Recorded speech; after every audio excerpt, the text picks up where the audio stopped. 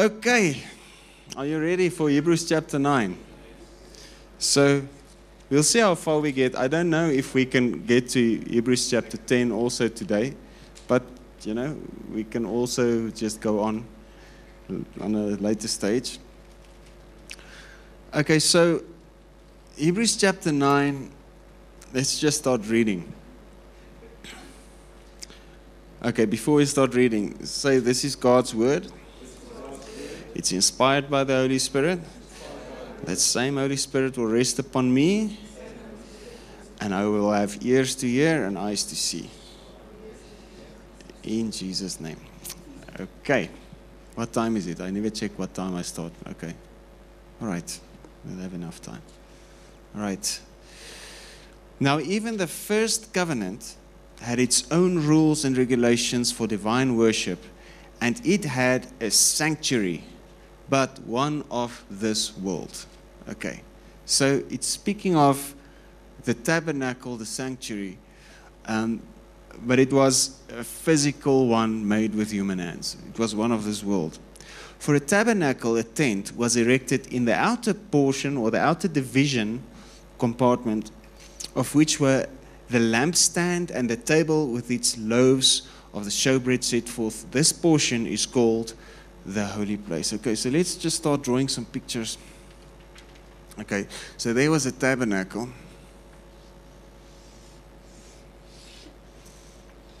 And in the tabernacle, there was another one. And there was a lampstand.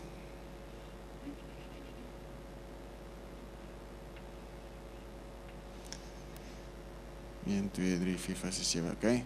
And there was the table of showbread. I'm just going to put like a table, and they had to like 6 on one side and 6 on the other side, just bread.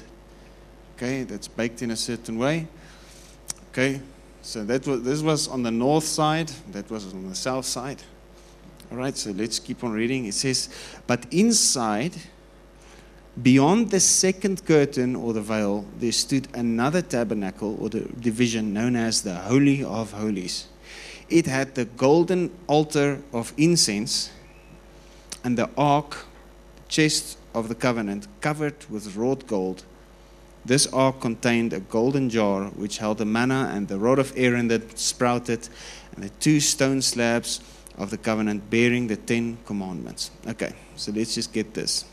So there was the golden altar of incense. I'm not an artist, okay, so let's just put it in there somewhere.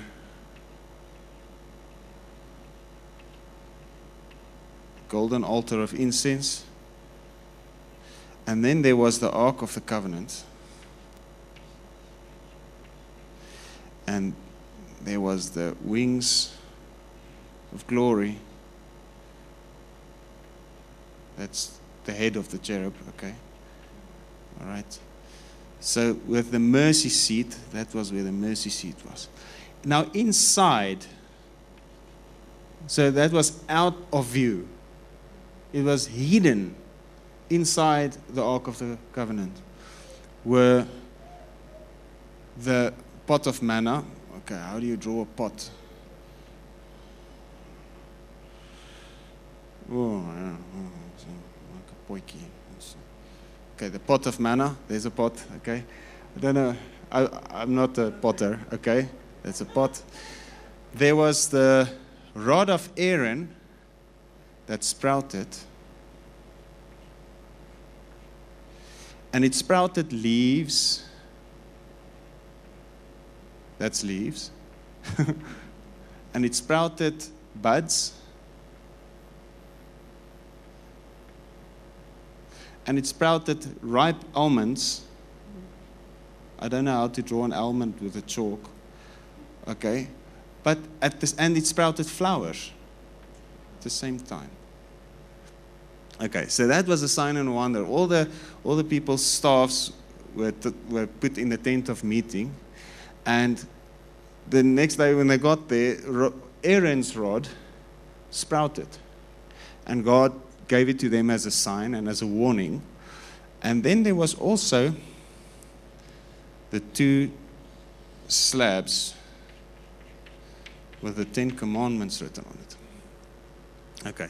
But all of this manna inside the pot, it was taken. All of these were inside of the Ark of the Covenant. Now, no one was supposed to look in there. If someone would open the lid and look in there, they would die. Okay, which tells you something about the contents. It's the ministry of condemnation and death engraved in letters on stone, according to 2 Corinthians chapter 3, verse 6. Okay? All right. Okay, so, right, let's keep on reading. Okay, the rod of Aaron that sprouted, the 2 stone slabs. Above the ark and overshadowing the mercy seat with the representation of the cherubim, that's my attempt of drawing it, winged creatures which were symbols of glory. Now it says, just listen to this, we cannot now go into detail about these things. Okay, just go to Jeremiah chapter 3 quickly. Okay. Everyone knows John 3:16, but you know Jeremiah 3:16. Okay. It says, and it shall be that when you have multiplied and increased in the land in those days, says the Lord, they shall no more say, the ark of the covenant of the Lord. It shall not come to mind, nor shall they seriously remember it, nor shall they miss it or revisit it. Nor shall it be repaired or made again. For instead of the ark, which represented God's presence, He will show Himself to be present throughout the city. So God says, they will no longer speak of the Ark of the Covenant. Therefore, we cannot now go into detail about these things. All right. There will come a day. Jeremiah prophesied it. There will come a day. He says, we will no longer say the Ark of the Covenant. We will no longer visit it, remember it, mind it. We won't miss it. Because the presence of God, that when the blood was offered on the mercy seat under the shadow of the wings, okay, the presence of God was there. And God said to Moses, there I will speak intimately with you. But this whole thing was a parable of something greater to come. It's a visible representation of the invisible that was to come. So when the real thing came, the parable is not necessary anymore. Okay? All right. So this was the Holy of Holies, and this was the holy place. And this was the outer court. Okay. And this lampstand had to continuously be kept, little flames on there with oil that came from beaten olives. Okay, let's keep on reading Hebrews chapter 9. All right, so he says, these arrangements having thus been made, the priests enter habitually into the outer division of the tabernacle in performance of their ritual acts of worship. But into the second division of the tabernacle, none but the high priest goes, and he only once a year, and never without taking a sacrifice of blood with him, which he offers for himself and for the errors and sins of ignorance and thoughtlessness which the people have committed. Okay, so in the old, the priests would come and do rituals and stuff here. But once a year, the high priest goes in beyond the second veil and he sacrifices blood for his own sins and then for the sins of everyone. Now, everyone would wait for the sacrifice to be accepted, and if the sacrifice was accepted, everyone rejoiced because their sins would be forgiven for another year. Okay. Did they do anything? to get their sins forgiven? No, they just stood there waiting for the high priest to do something for them. If that was the case in the ritual, how much more now that we know Jesus is the real high priest after the order of Melchizedek, who went into the true Holy of Holies with his own blood to secure an everlasting release for us. When he went in there with his own blood, he paid for the sins of the whole world. But he didn't, this was just the parable. He went into the true Holy of Holies of heaven. Okay. Now, how much more shall we now rejoice in the sacrifice that our high priest brought? I mean, for weeks we've been speaking about the high priest. The high priest, this is after the order of Aaron, and this one is after the order of Melchizedek. Melchizedek is high priest forever, according to God's oath, because he lives forever. Because he is holy, he has no day-by-day necessity. He doesn't have to offer sacrifices for himself. After the order of Aaron, all the priests died. And they had to keep on replacing the priests because they kept on dying. So they could not bring a perfect sacrifice. But this priest was perfectly adapted so that he could perfectly bring a perfect sacrifice that shall avail for all time. Now, if they would rejoice because their sins would be forgiven for another year, because of the action of a priest, how much more shall we rejoice knowing that the perfect sacrifice was given at the cross and that he brought his own blood to the true Holy of Holies and he became our mercy seat according to Romans chapter 3. Just quickly go to Romans chapter 3. So because of the sacrifice of Jesus, you can rejoice because your sins are forgiven. Your sins are not forgiven because you said sorry. You receive the forgiveness of sin when you say sorry. The basis of your forgiveness is the sacrifice. Okay? And we receive the sacrifice by believing it.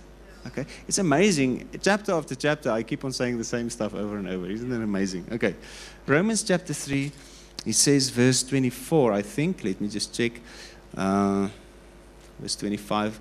Whom God put forward before the eyes of all as a mercy seat and propitiation by his blood, the cleansing and life-giving sacrifice of atonement and reconciliation to be received through faith.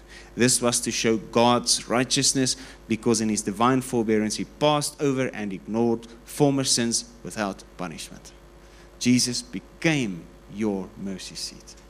He offered himself on the mercy seat of heaven. All right, so if that is the mercy seat, and if the tablets of stone and the warning of the rod of Aaron that budded, and the bread, he said, your forefathers ate the manna in the wilderness, and yet they died. So all of this goes to death.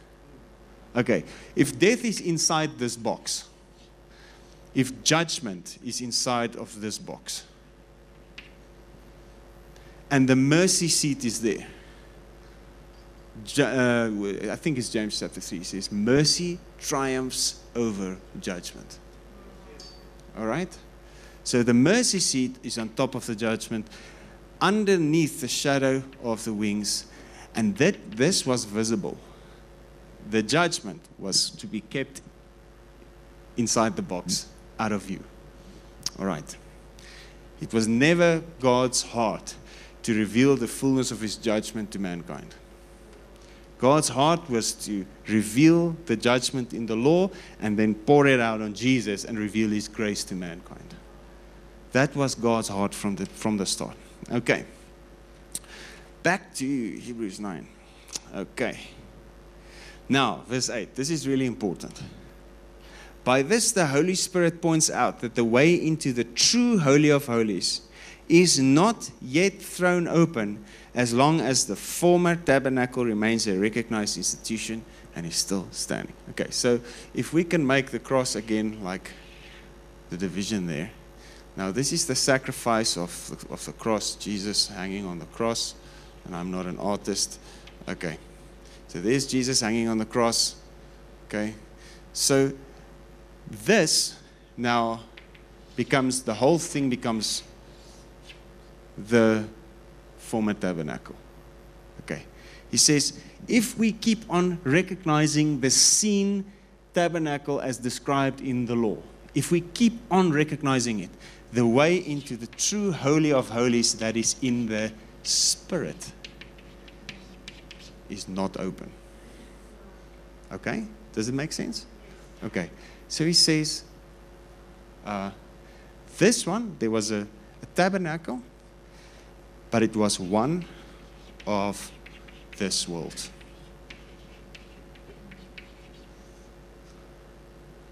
This true Holy of Holies, not made with hands. It's in the Spirit. The way into there is through a door. So in John chapter 10, Jesus said, I am the door. Okay. In John chapter 14, Jesus says, I am the way, the truth, and the life. No one comes to the Father except through me. So if you want to enter into the true Holy of Holies, you need to go through the door that is open. If you attempt to go through this way, guess what? You will find that the door is closed. The way into the true Holy of Holies is not open as long as the former tabernacle remains a recognized institution and is still standing. So the moment we turn back to the law to try and achieve our own righteousness, God says, sorry. No presence, nothing. You tried to deserve it, you can't pay the price. And also, the price is already paid. You come too late. Sorry. It's already done. Okay. So, yeah. Okay, let's go on. Verse 9. Seeing that the first outer portion of the tabernacle was a parable, so I wrote it down up there, a visible symbol or a type or a picture of the present age. In it, gifts and sacrifices are offered, and yet are incapable of perfecting the conscience or of cleansing and renewing the inner man of the worshipper. All of these things, external observances, it could maybe cleanse the body for a time, but it could never touch the inner man. Okay, because it's in the visible realm. So your invisible part needed a better sacrifice to go into a sanctuary that's invisible, so that your invisible part can be cleansed by the blood of Christ, that's through the sacrifice that is brought in the invisible Holy of Holies. If he didn't bring it in the Spirit, your spirit man would never have been cleansed. Okay? All right. Verse 10. For the ceremonies deal only with clean and unclean meats and drinks and different washings, mere external rules and regulations for the body, imposed to tide the worshippers over until the time of setting things straight, of reformation, of the complete new order, when Christ the Messiah shall establish the reality of what these things foreshadow, a better covenant. Okay, so all these things foreshadowed something. It was to be until the time of setting things straight. It wasn't meant to be forever. Oh yes, but it's an eternal covenant. No, it's not. You'll see now. We'll go to Galatians chapter 3. I'll save it for later. Okay. All right. Until the time of setting things straight, of reformation, of the complete new order, when Christ the Messiah shall establish the reality of what these things foreshadow. This is not new order, wat sê die mense, die Illuminati. It's not what I'm talking about. One government, nonsense. We're talking about Christ and the kingdom of God that's taking over the earth. Okay? Which has already been active since the cross. So this is the time of setting things straight. This is the time of the new order where Christ established the reality of what those things foreshadow. Okay, so don't freak out about the new world order and everyone's going to have a chip. And don't, it's okay. Relax. Okay. Verse 11. But that appointed time came, so it's done. When Christ the Messiah appeared as a high priest of the better things that have come and are to come.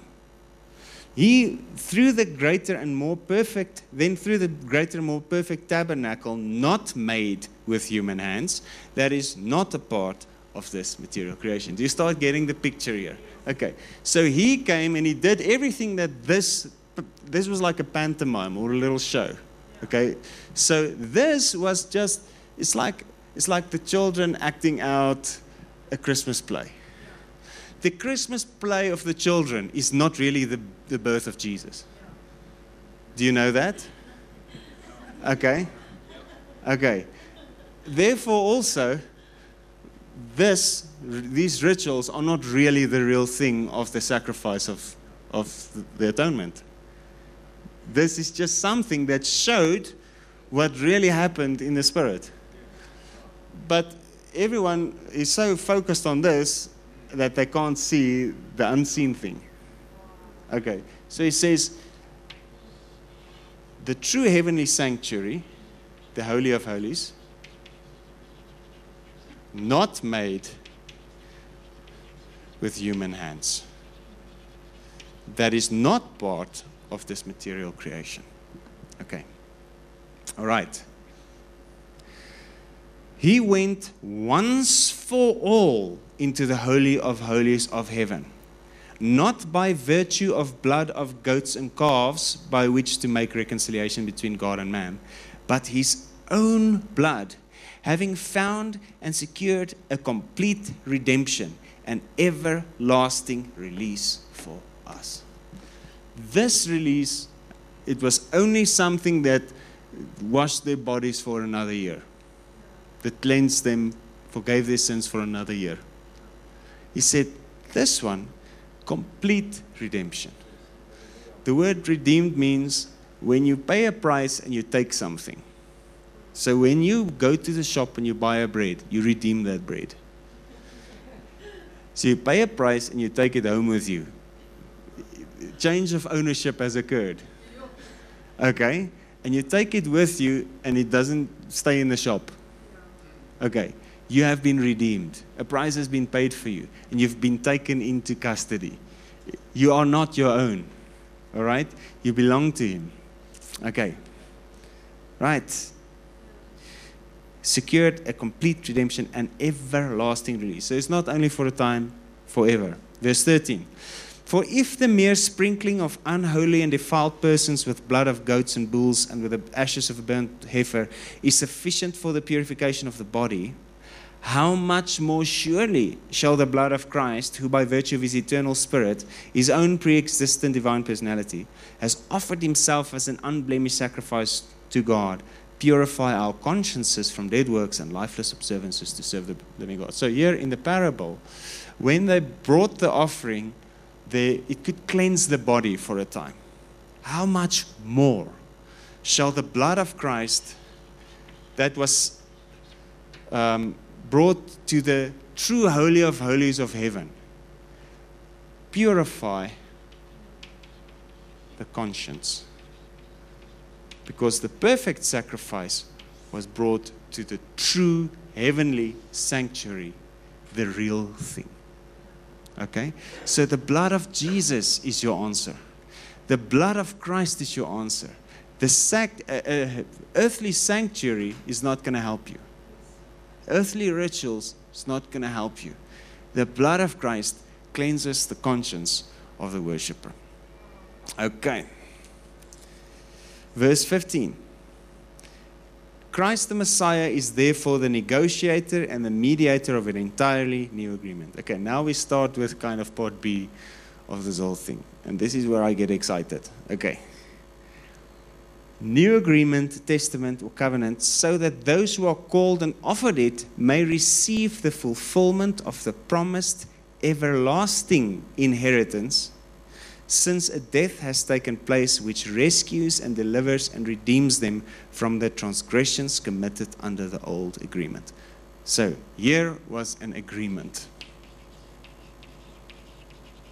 This agreement is called a covenant. And under this covenant, there were transgressions.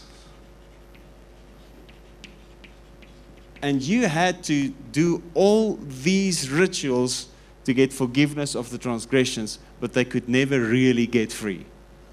Okay. Now, this is another agreement. But this agreement is a testament.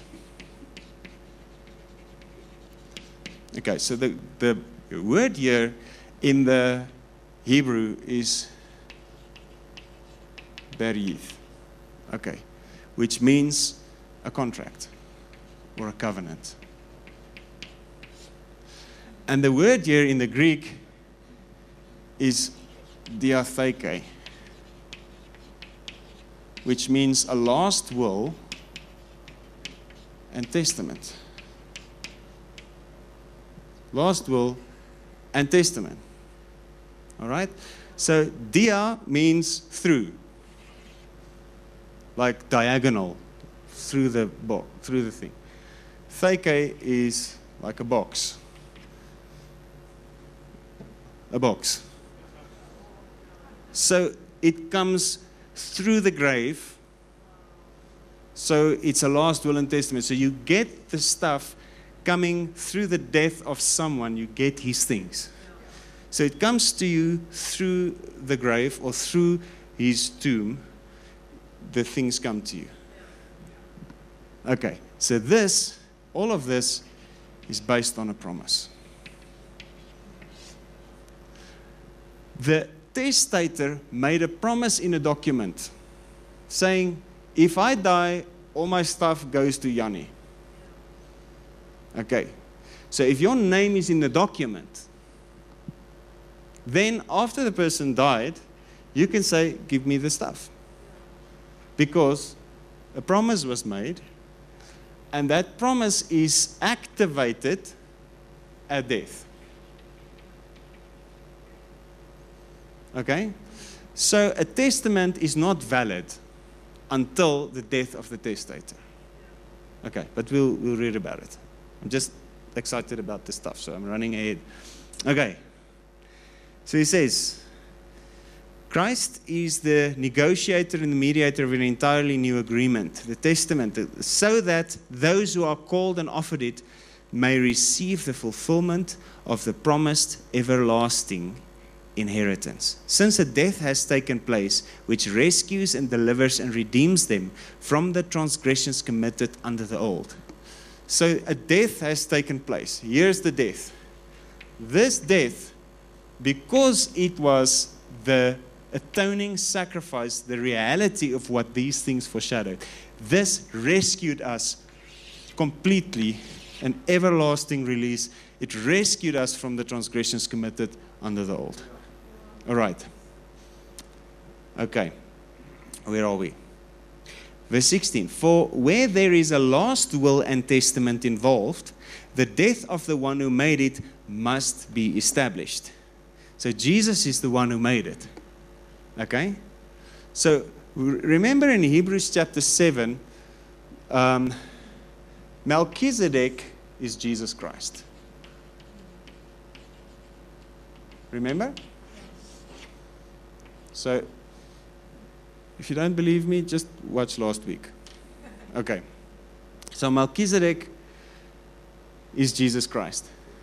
Now Jesus Christ in the form of Melchizedek appeared to Abraham. And he made a promise to Abraham. And then he said to Abraham, I will bless you until all the nations of the earth will be blessed through you. Okay? So he made a promise to Abraham. Later he visited Abraham again. And he said, the deep sleep came over him. And he said, I will make a covenant with your seed. But first, they must be in bondage for 400 years. Now, the second one, the covenant, cannot make null and void the first visitation, which was a promise. That first promise is the promise that is now today the thing that we get into fulfillment. The second one that was a covenant was this covenant that was made 400 years later at Mount Horeb. That's a mountain. Mount Horeb. Okay, and there was a cloud, and there was fire. Okay. All right. The covenant was only made there. When God appeared to Abraham, he said, I will make a covenant with your seed. The covenant only came when Moses came down the mountain. He said, I will make a covenant, and the sign of it will be circumcision, and from there on they had circumcision. But the covenant was only brought into effect at Mount Horeb when Moses brought the tables of stone and the book of the law. It was all written in there. Okay, so we'll look a little bit into that thing in a bit more detail in just a minute. Okay. Now, so we get these two things. Oh, I'm running myself ahead. It's all in Galatians chapter 3. So we'll read Galatians chapter 3. Okay. So he says, verse 16, for where there is a last will and testament, death of the one who made it must be established. For a will and testament is valid and takes effect only at death, since it has no legal force or legal power as long as the one who made it is alive. So even the old first covenant, God's will was not inaugurated and ratified and put in force without the shedding of blood.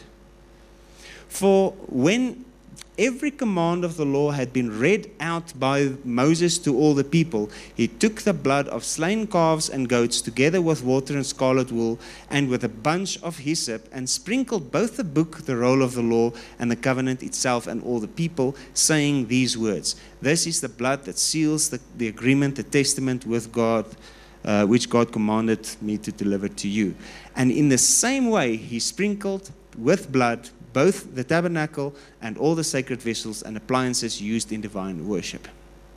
In fact, under the law, almost everything is purified by means of blood, and without the shedding of blood, there is neither release from sin and its guilt, nor the remission of the due and merited punishment for sins. Okay.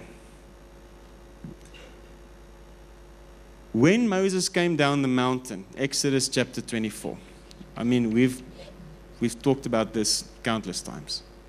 Moses came down the mountain, Exodus chapter 24. He said, these are the things that God commands you to do this day. He said it in the hearing of the people. And in one voice, they all said, we will do the things that God commands us this day, and we will be obedient. Then he wrote it in the book of the law, and he read everything written in the book of the law in their hearing, and again they said, we will be obedient. In one voice they answered. So that means this is a contract. Moses was the mediator. God is the one party, the Israelites is another party. Okay. God said, okay, this is what I want you to do. They said, yes, we'll do it. Meeting of the minds, contract. So it was sealed with blood. He sprinkled the blood on the book. He sprinkled the blood on everything. All of this was purified by blood. He sprinkled the blood on the people. The covenant was sealed. So the seal of the covenant could not be broken without a proper sacrifice of blood. Do you get it? So in order to rescue people from the transgressions committed under the old, they needed blood. But they needed better blood. Better blood than the blood of goats and bulls. Blood of goats and bulls was incapable of cleansing the conscience of the worshiper. Okay. Right, so he says here, verse 23. By such means, therefore, it was necessary for the earthly copies of heavenly things to be purified, but the actual heavenly things themselves required far better and nobler sacrifices than these. For Christ has not entered into a sanctuary made with human hands, only a copy or a pattern or a type of the true one, but he has entered into heaven itself, now to appear in the very presence of God on our behalf. Okay. So he went into the true Holy of Holies not made with human hands, with his own blood. Perfect blood, which rescues us from the transgressions committed under the old. Okay. So the blood of Jesus is the thing that cleanses us from all the accusation of the old. The blood of Jesus is the sacrifice that satisfies the requirement of blood of the law completely. So all the wrath that was described in the law came upon Jesus. And with that, it was completely expressed. So that he could take his perfect blood as a sacrifice into the true Holy of Holies and offer it for us, now to appear in heaven on our behalf in the very presence of God. Okay, verse 25. Nor did he enter into heaven, the heavenly sanctuary, to offer himself regularly again and again as the high priest enters the Holy of Holies every year with blood not his own. Okay. Let me just read the next verse. For then he would often have had to suffer over and over again since the foundation of the world. But as it now is, he has once for all, at the consummation and close of the ages, appeared to put away and abolish sin by his sacrifice of himself. Okay. He didn't. These guys went every year, over and over again, every time they came, because the sacrifice wasn't perfect. Over and over again, over and over again, over and over again. But Jesus went once. So it worked. Okay, if it worked, then you don't have to do it again. Okay? Right, it's better than Omo. If you wash with Omo, you get dirty again. If you wash with the blood of Christ, you're clean. Okay. All right. Omo kry 'n bietjie free advertising. Okay. For then would have often have had to suffer over and over again. So Jesus didn't come every couple of years, or maybe even every year. Well, it couldn't have been every year because he had to be born, and he had to grow up, and he had to do everything, 3.5 years, and then crucified again. He couldn't have done that every now and then. Once for all. Okay, verse 27. And just as it is appointed for all men once to die, and after that the certain judgment, even so it is the Christ, having been offered to take upon himself and bear as a burden the sins of many, once and once for all. So he took that once death upon himself, so that we could die to ourselves, have been crucified with him. It's not I that live, but Christ lives within me. So now I live by his resurrection life. Okay. And I don't have death to look forward to. I have eternal life to look forward to. Okay.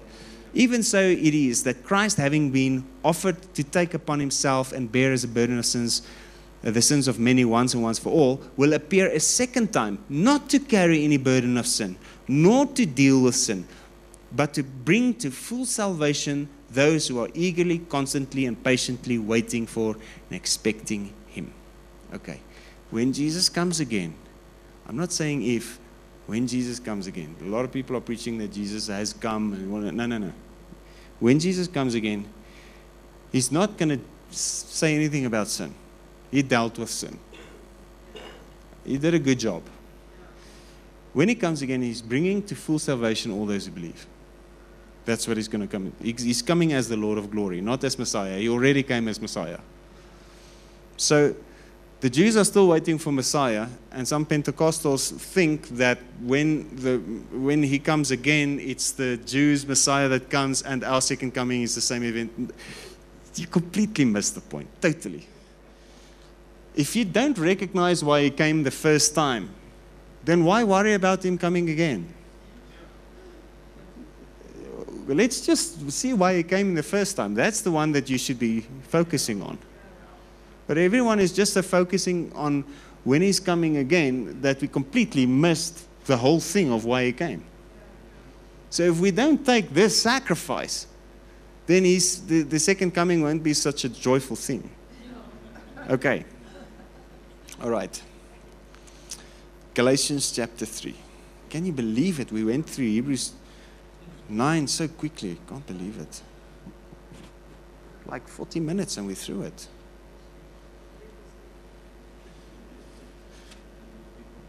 Nico helped me. We had a couple of test runs during the week. Okay. He helped me by just sitting there. Okay. And he was overloaded with word. Okay. All right. Galatians chapter 3 is a series in itself. So I'm not going to do everything, even though I'm really tempted. Okay, but I'm not. I'm just going to start reading from this.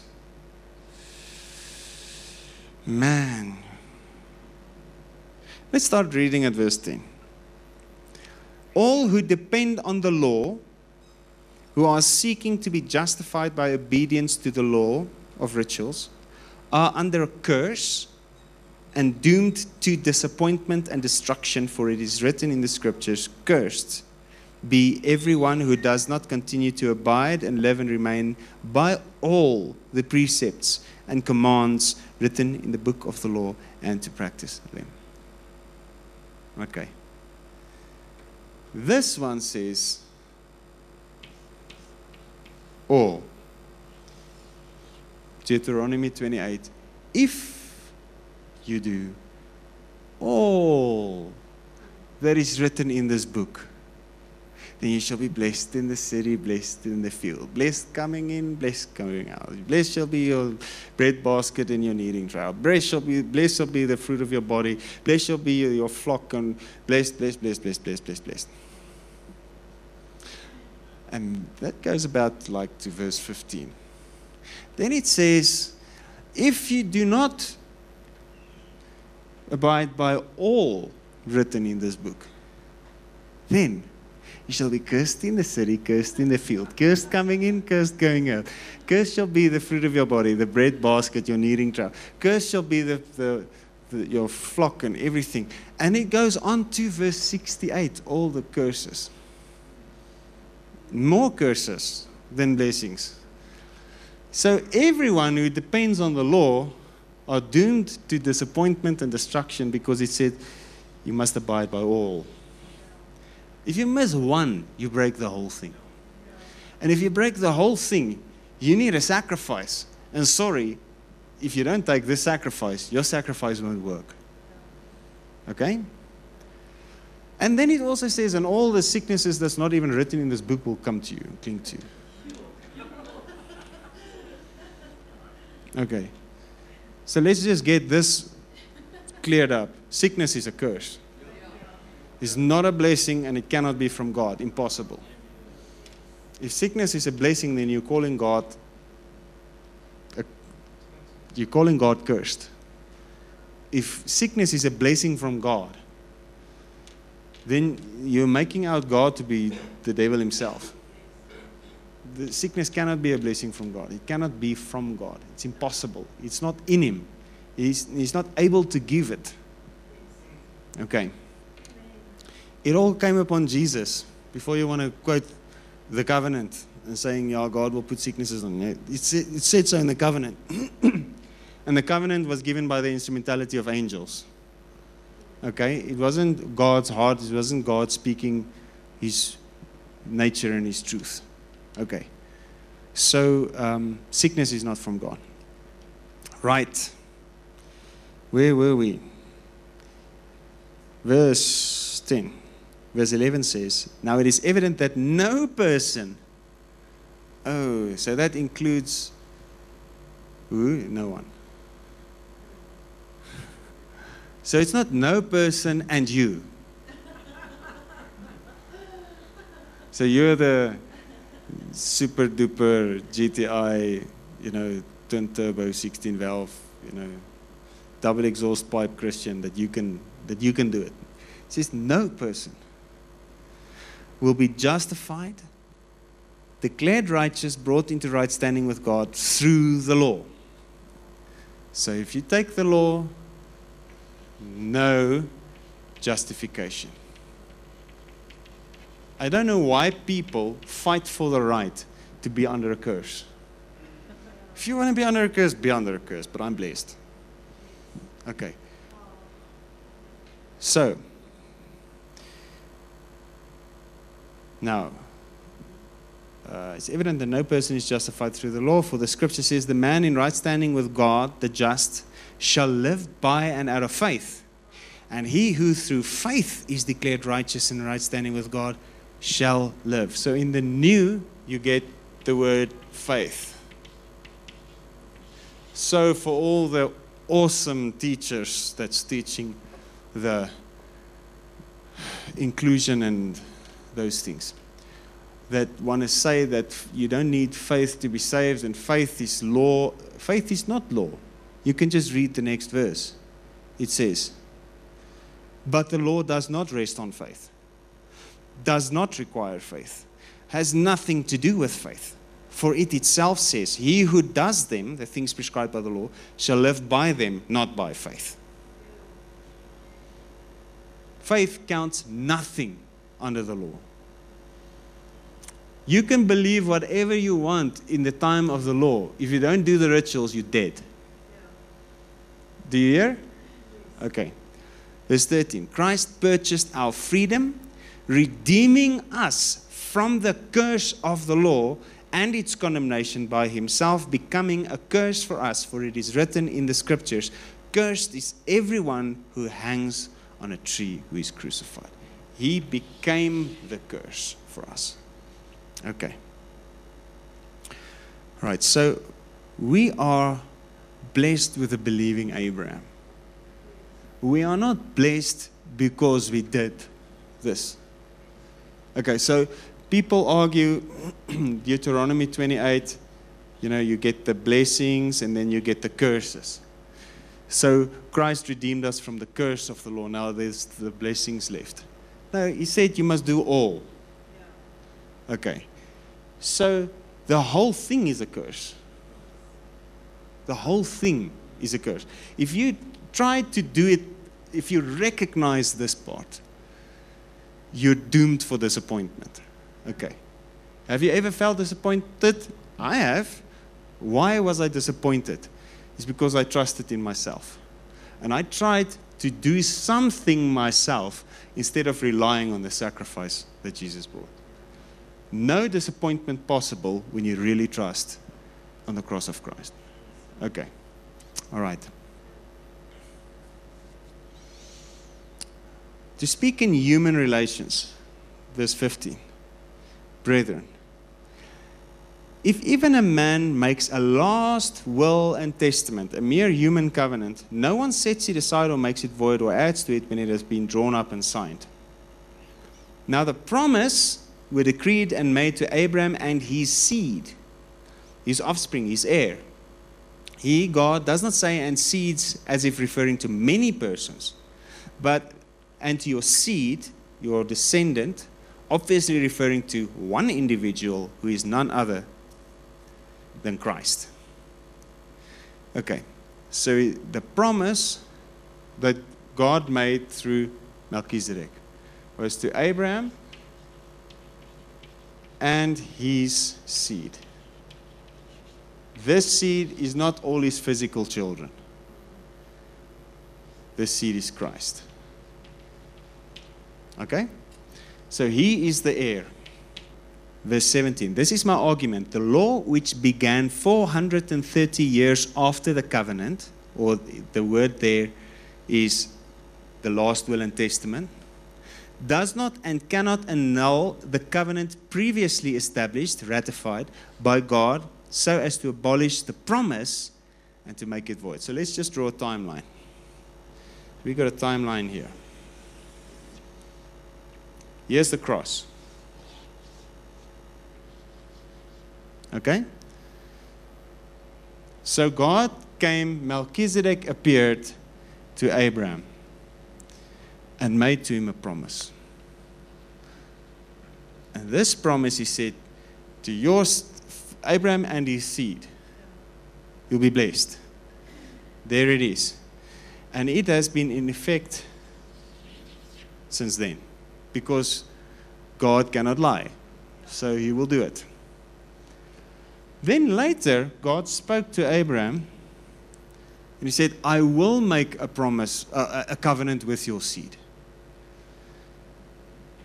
And he gave him the sign of circumcision. So there, that one goes. And then, 430 years later, comes Moses.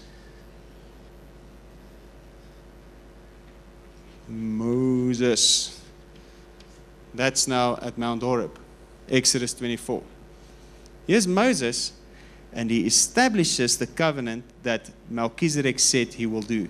So from there to the cross, that covenant was active. And this is called the Old. Can you actually see there so low on the board? Okay. All right. So there's Moses. It started. He said he's going to bring it. 400 years had to pass. So 430 years. So Melchizedek spoke to Abraham. But before that, Melchizedek made a promise to Abraham. And in this time, it's just waiting. Waiting. But since the cross, the law is ended. And that promise, or that last will and testament, was made in effect. So this is the Old Covenant, and this is the Testament, the New Testament. Does this make sense to anybody? Okay. He started drawing up the last will and testament. He made the promise. He said, I will bless you and all the nations of the earth will be blessed through you. No conditions. He just said, I'm just going to bless you. And Abraham believed, and it was accounted to him for righteousness. So, because Abraham believed, because there was faith, he got the goods. Okay. Later, he said, I am going to bring a covenant. He established the covenant when Moses came. That covenant was in effect until the seed should come. Let's just read it. He says here, verse 18, for if the inheritance of the promise depends on observing the law, as these false teachers would like you to believe, it no longer depends on the promise. However, God gave it to Abraham as a free gift solely by virtue of his promise. Verse 19, what then was the purpose of the law? It was added later on, after the promise, to disclose and expose to men their guilt because of transgressions, and to make men more conscious of the sinfulness of sin. And it was intended to be in effect until the seed should come, to and concerning whom the promise had been made.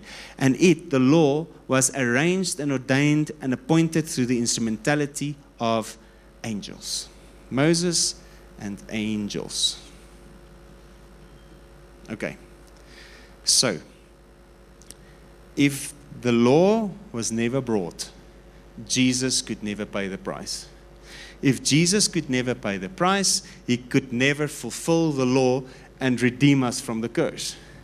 Now that he has paid the price and redeemed us from the curse, he is the heir.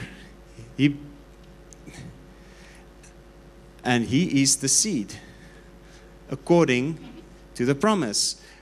And this death of the cross simultaneously ended the covenant and kick-started the testament, because a death had taken place which enacted the promise that was made before the law was even spoken of.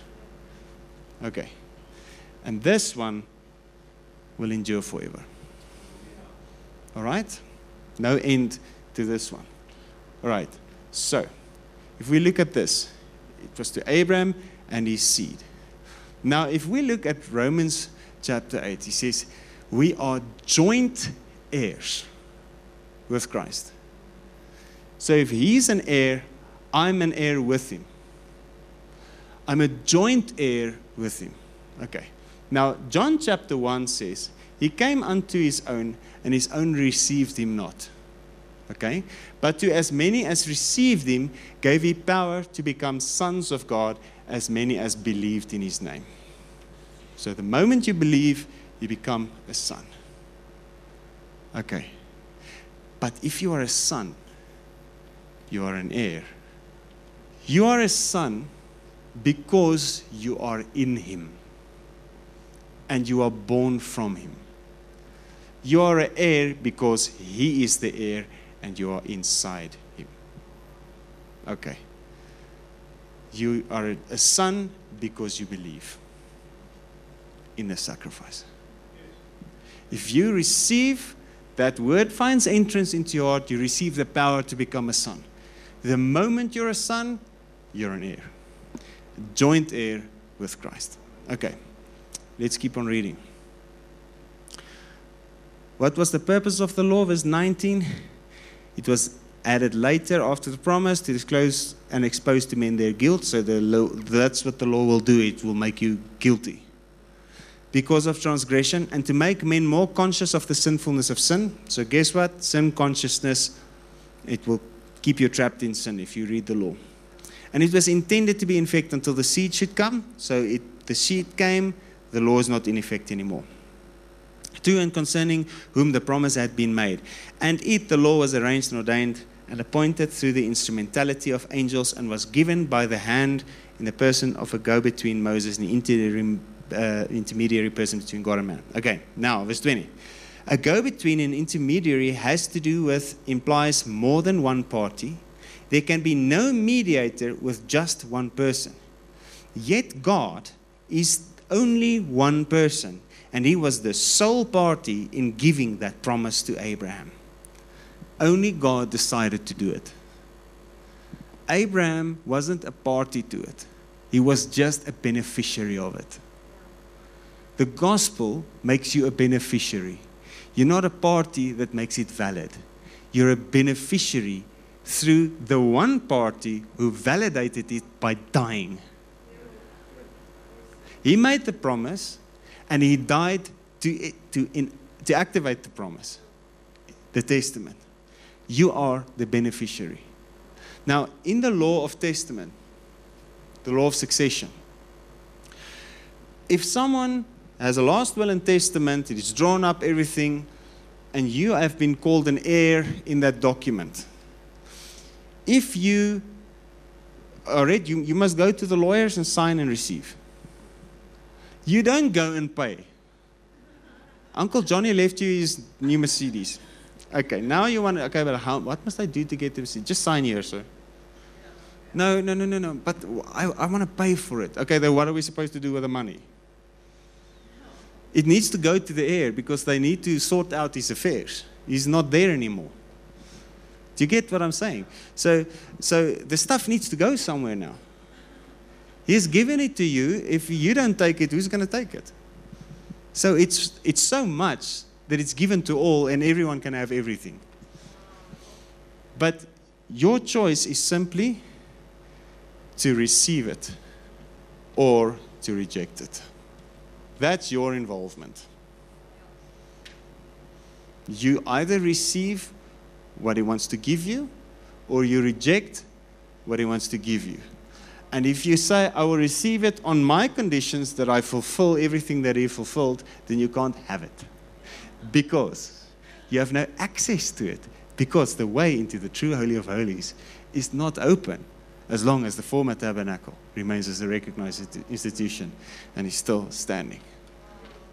So if you believe you are justified by faith, you have access. If you don't have access. Romans chapter 5 verse 1. Let's just read it so that you can see it.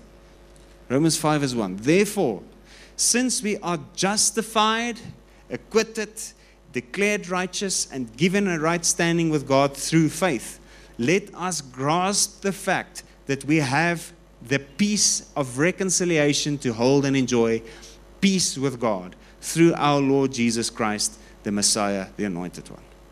So you need to grasp this. you've got peace with God.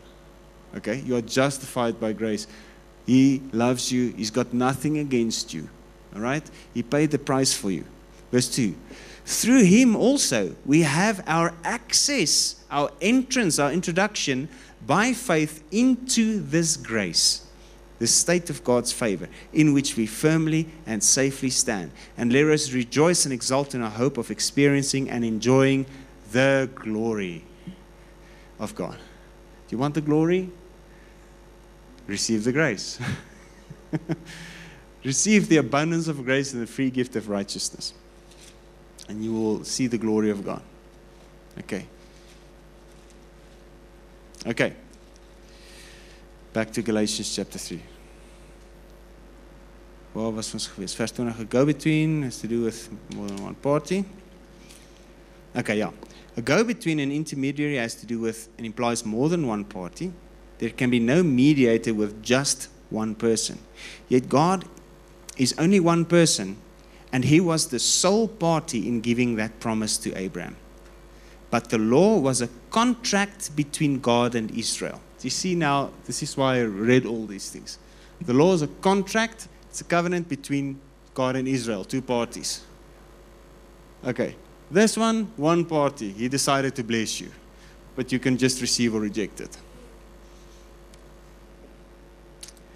All right. Its validity dependent on both. So if at the law, if you don't do your part, sorry, you won't get anything. Verse 21. Is the law then contrary and opposed to the promises of God? Of course not.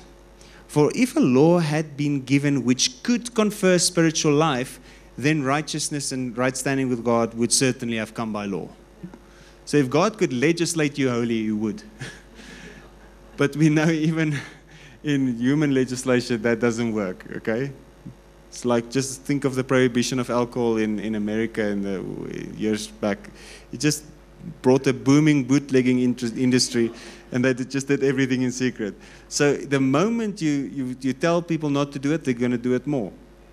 They did an experiment with children. I don't know who of you heard this, okay? I've mentioned it a couple of times. So they had children at play in a garden, and they took each one of them aside and said, okay, under no circumstances are you allowed to spit on the flowers. So there's flowers in the garden. Can't spit on the flowers. You can do anything. You can have as much sweets as you want. You can play with anything. You can take anything. You can have as much cake as you want. Anything. But just don't spit on the flowers. So they put hidden cameras. To the last one of them went and spat on the flowers. Okay? So why did they spit on the flowers? They didn't. Who spits on flowers? No one. But the desire was given through the commandment. So you can't legislate holiness. Okay. Verse 22. That's Romans 7 in a nutshell. I mean, this is like the law stirs up the forbidden desire. Okay? All right, verse 22. But the scriptures picture all mankind as sinners, shut up and imprisoned by sin, so that the inheritance, the blessing, which was promised through faith in Jesus Christ, might be given and released, delivered to all those who believe in him, rely on him. Okay, so the only way you're going to get the promise is by believing in Jesus. Verse 23. Now, before the faith came, we were perpetually guarded under the law. That we that he's referring to is the Jews under the covenant. Okay? We were perpetually guarded under the law, kept in custody in preparation for the faith that was destined to be revealed. So in that time, the faith was not revealed yet. Even though Abraham believed before it was even, but in this time, the faith wasn't revealed. It was a mystery. Okay. So 2 Corinthians chapter 3, verse 15, down to this very day, whenever Moses is read, a veil lies on their hearts and minds. So the moment you read Moses, faith is put under the veil. And you put in works, and there's nothing for you to believe, you just want to do. Okay. Before the faith came, we were perpetually guarded under the law. Verse 24, so that the law served to us Jews not the Gentiles, and all of us are Gentiles, as our trainer, our guardian, our guide to Christ, to lead us until Christ came, that we might be justified and put in right relationship with God by and through faith, right standing with God through faith. Okay. Even the Jews were destined to be saved by grace through faith. It's not God's plan that anyone should be under the law. Not even the Jews. Okay? Because the law is now over. Romans chapter 10 verse 4. Christ is the end of the law. The limit at which it ceases to be. So if there's no law, then there's no transgression of it. So everyone feels so guilty and so condemned and so bad. Hey, you're not under the law. There's nothing that condemns you before God. But you need to believe in Jesus. Okay, so the moment you believe, you recognize God, and you are saved by grace through faith. Okay. Verse 25. But now that faith has come, we are no longer under a trainer, the guardian of our childhood. For in Christ Jesus you are all sons of God through faith. Do you see there? You're a son. For as many of you as were baptized into Christ, into a spiritual union, communion with Christ, have put on and clothed yourselves with Christ. There is now no distinction, neither Jew nor Greek. There is neither slave nor free. There is not male and female. You are all one in Christ Jesus. And if you belong to Christ, if you are in him who is Abraham's seed, then you are Abraham's offspring and spiritual heirs according to the promise. If you are in the heir, you are an heir. Okay. So the law kept their eyes hidden. They could not see him. The law was the guardian that kept them until Christ came, but they never recognized him. 1 Corinthians 1, it says, when by their philosophy they failed to recognize God, it pleased God by the foolishness of preaching to save them that believe. Okay. Right, so the law had a certain purpose. The purpose of the law was to give sin a name and to give sin a punishment, so that the punishment could come upon Jesus, so that he could be the heir of all things, so that he could fulfill the promise and give it to us who believe in him. If the law was never there, he could never pay the price of all sin for us. But now that the law did come, and Jesus fulfilled everything written in the law on the cross, now we received everything as if we fulfilled it like he did. But we only receive it freely by putting our trust in him who paid the price for us, and we are receiving it for free. Grace isn't cheap. It cost him his life. It did not come to lower the price, to give you a discount.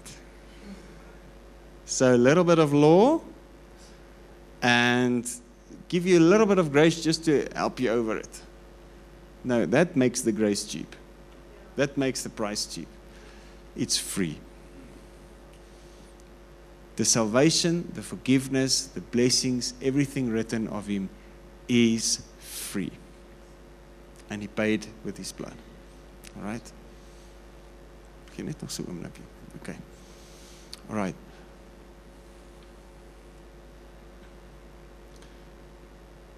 I think this is just a central theme. Whenever the former tabernacle is recognized.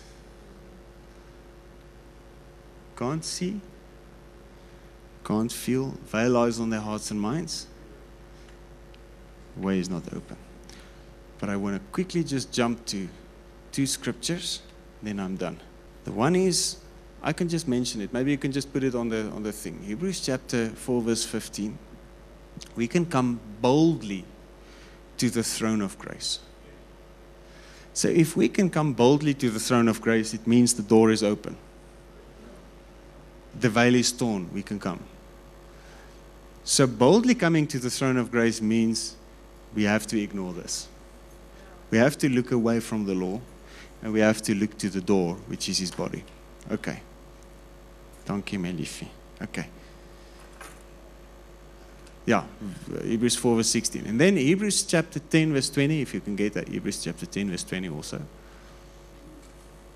says, by this, he initiated, dedicated, opened for us a new living way. By this fresh living way which he initiated, through the separating curtain, the veil of the Holy of Holies, that is through his flesh. So the door is through the veil, and the veil there is his flesh. You can enter boldly through the power in the blood, through the separating curtain, which is his broken body. Okay. The only way into the fulfillment of the promise. Okay.